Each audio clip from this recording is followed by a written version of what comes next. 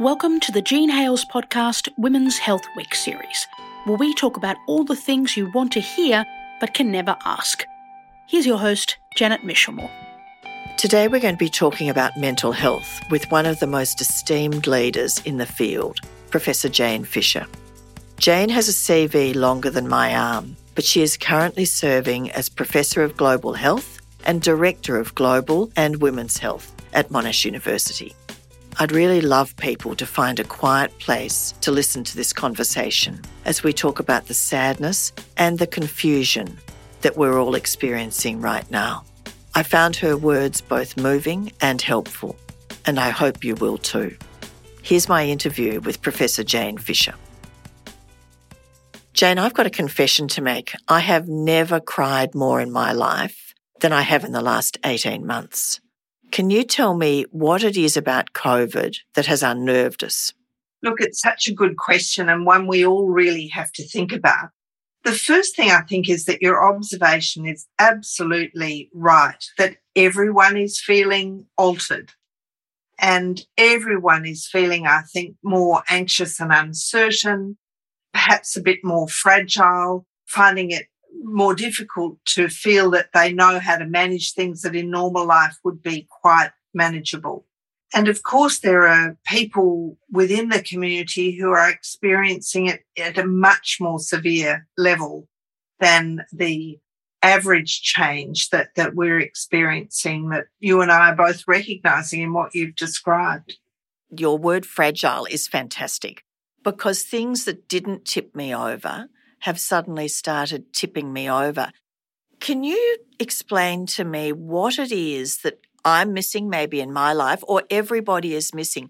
What is it that this change has done? Look, I think there are probably multiple contributing factors. I think what it's revealing to us is that our well-being, our equilibrium is maintained by things we might not notice on a day-to-day basis, but it's maintained by having access to interactions with other people, our colleagues, our friends, our family members, that are easy, that don't require intense planning, and that are actually in person. They're not by a digital link.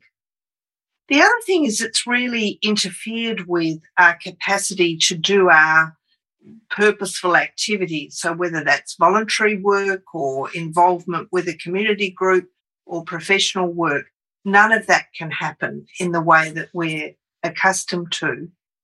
And I think what this is showing us is those things are essential to maintaining our equilibrium. And when they're taken away, we really notice that gap. Jane, one of the things I've heard you talk about is this has been a period of missed opportunities.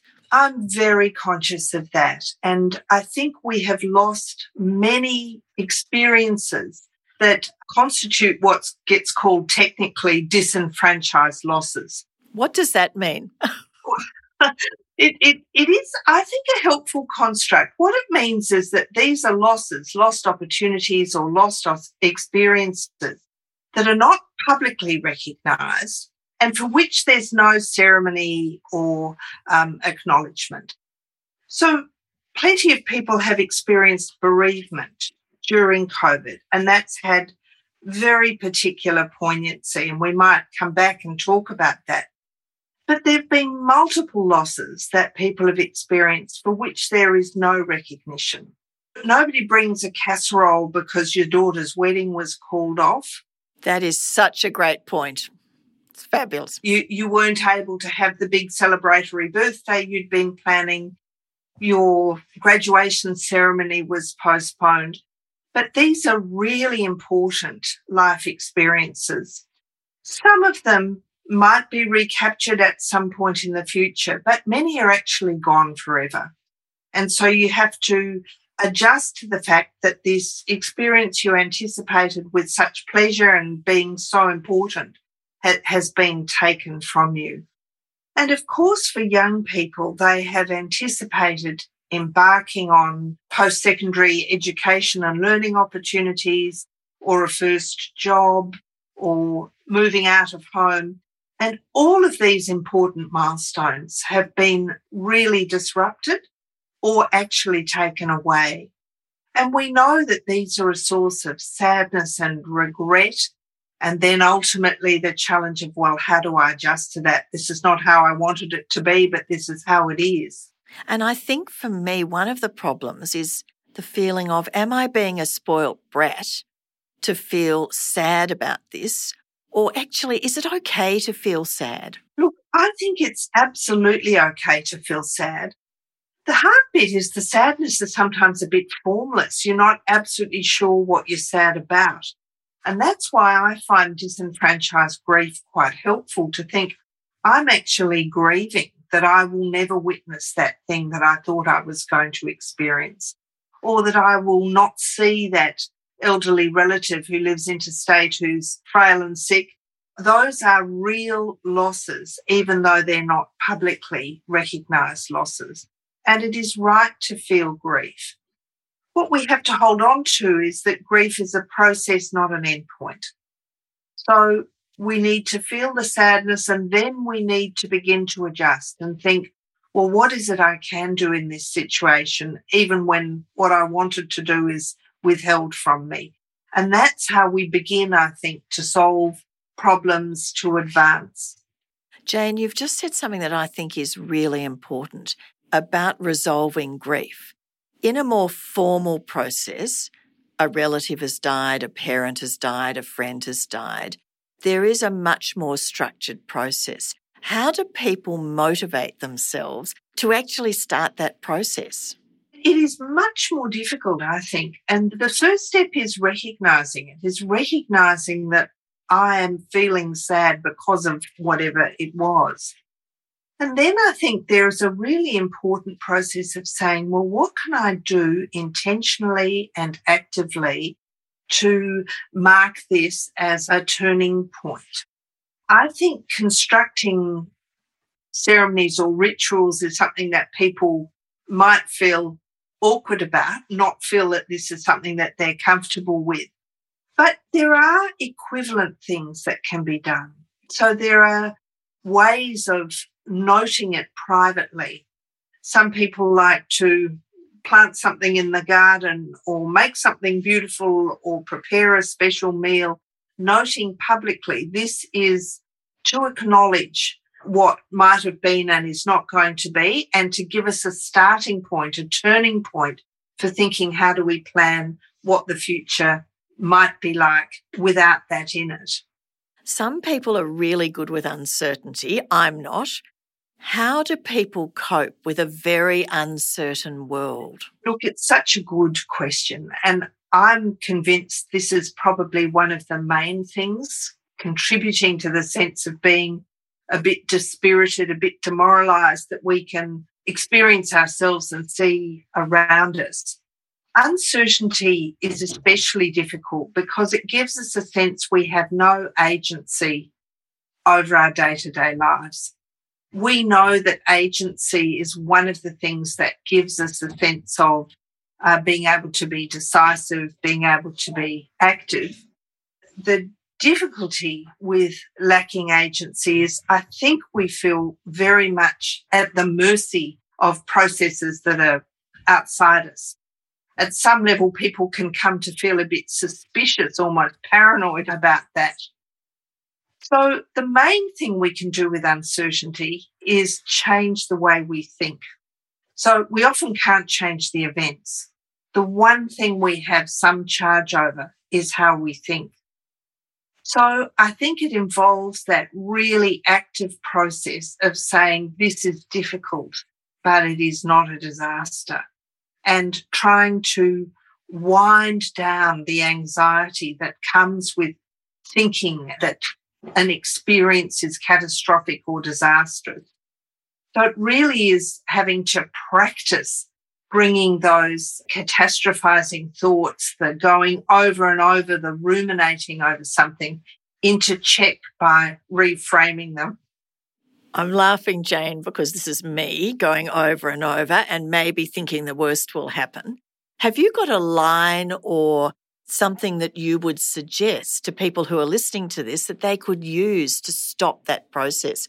Because while you and I are talking, it seems so easy, but actually it's not. It's not. So the first thing is to recognise anxiety is usually something we are conscious of when we feel it physically. So we know that we can feel a bit sick, or we feel tension, or we're really conscious that our heart is racing. But what has preceded that is actually the thoughts. So the first step is to try and recognise, well, what is it that I'm thinking? And then as we begin to focus on that and realise that we are allowing ourselves to think in a disaster frame of mind, thinking this is going to go on forever, the whole of my future is going to be tainted, I will never be able to do what it is I wanted to do. Using those kinds of statements is actually unhelpful. So once you recognise that, the next step is to say, and how can we recast that? And the recasting is being able to say very frequently to ourselves, this is a difficult situation, not a disaster. This is a temporary situation, not permanent. This is something that will affect my life at the moment, but it won't affect it forever. So trying to turn it into a more realistic, perhaps, and more manageable way of thinking about a situation. Jane, can I ask you a question about, we've talked about managing anxiety amongst us all as adults, even young adults, older adults. What I'd love to know is your advice on how parents manage anxiety in children. What are 2 strategies that parents who are listening to this could use? This is such an important thing, because for a child, their parents are their world. For adults, we have many potential ways in which we can interact with the wider world. But for a child, especially a young child, their parents are their world. I think this is one where parents can set an example of how you adapt to life difficulties. And this is especially hard because it's long. It's not just a short event, it's a long event, where they can remind children that this is difficult, but it's not forever. And there are things that we can do together that will give us enjoyment every day. So the parents who seem to be enabling their children to flourish are those who have intentionally done something every day that gives them pleasure in their interactions as a family, whether it's making something or cooking something or laughing about something. And that, I think, is something that will really strengthen children's capacity to live through this and live through and flourish, not live through and be depleted and diminished by it. Jane, if I had to wrap up and say, are there 3 things that you would recommend to us all to improve our mental health, what would those 3 things be? Well, the first one would be become familiar with your own patterns of thinking. Identify those that are unhelpful and try to counter them. So try to reframe them so that you can think about life and your own life in a way that is more optimistic. The second one, I think, is intentional kindness, to really intentionally allow to come out of your mouth, even when you feel irritated or short-tempered, things that are kind, courteous, and encouraging to others. And the last thing, I think, is to reflect on what it is that you will take with you from this experience that you didn't know about yourself before. So you will take with you into the future a sense that I managed this, I survived this, I grew through this, and that is something that will benefit you into the future. So those are the 3 things I would take with me. Jane, as always, when I speak to you, I have lots of other questions to ask you, but you have just nailed it with your second take-home message, and that's all about kindness. Thank you very much for a wonderful overview. Well, thank you for the opportunity. I'm so pleased to have the conversation. This conversation with Jane really hit home. What we're going through is grief, and it's really important for our recovery to acknowledge it. At Jean Hales, mental health is our number one concern right now. So we will be following up with Jane over the next month. Please do stay tuned for more episodes, and thank you for listening. You've been listening to the Jean Hales podcast Women's Health Week series. Today's episode has been brought to you by Lip Timber. For free, expert health information for all women, girls and gender diverse people, visit jeanhales.org.au.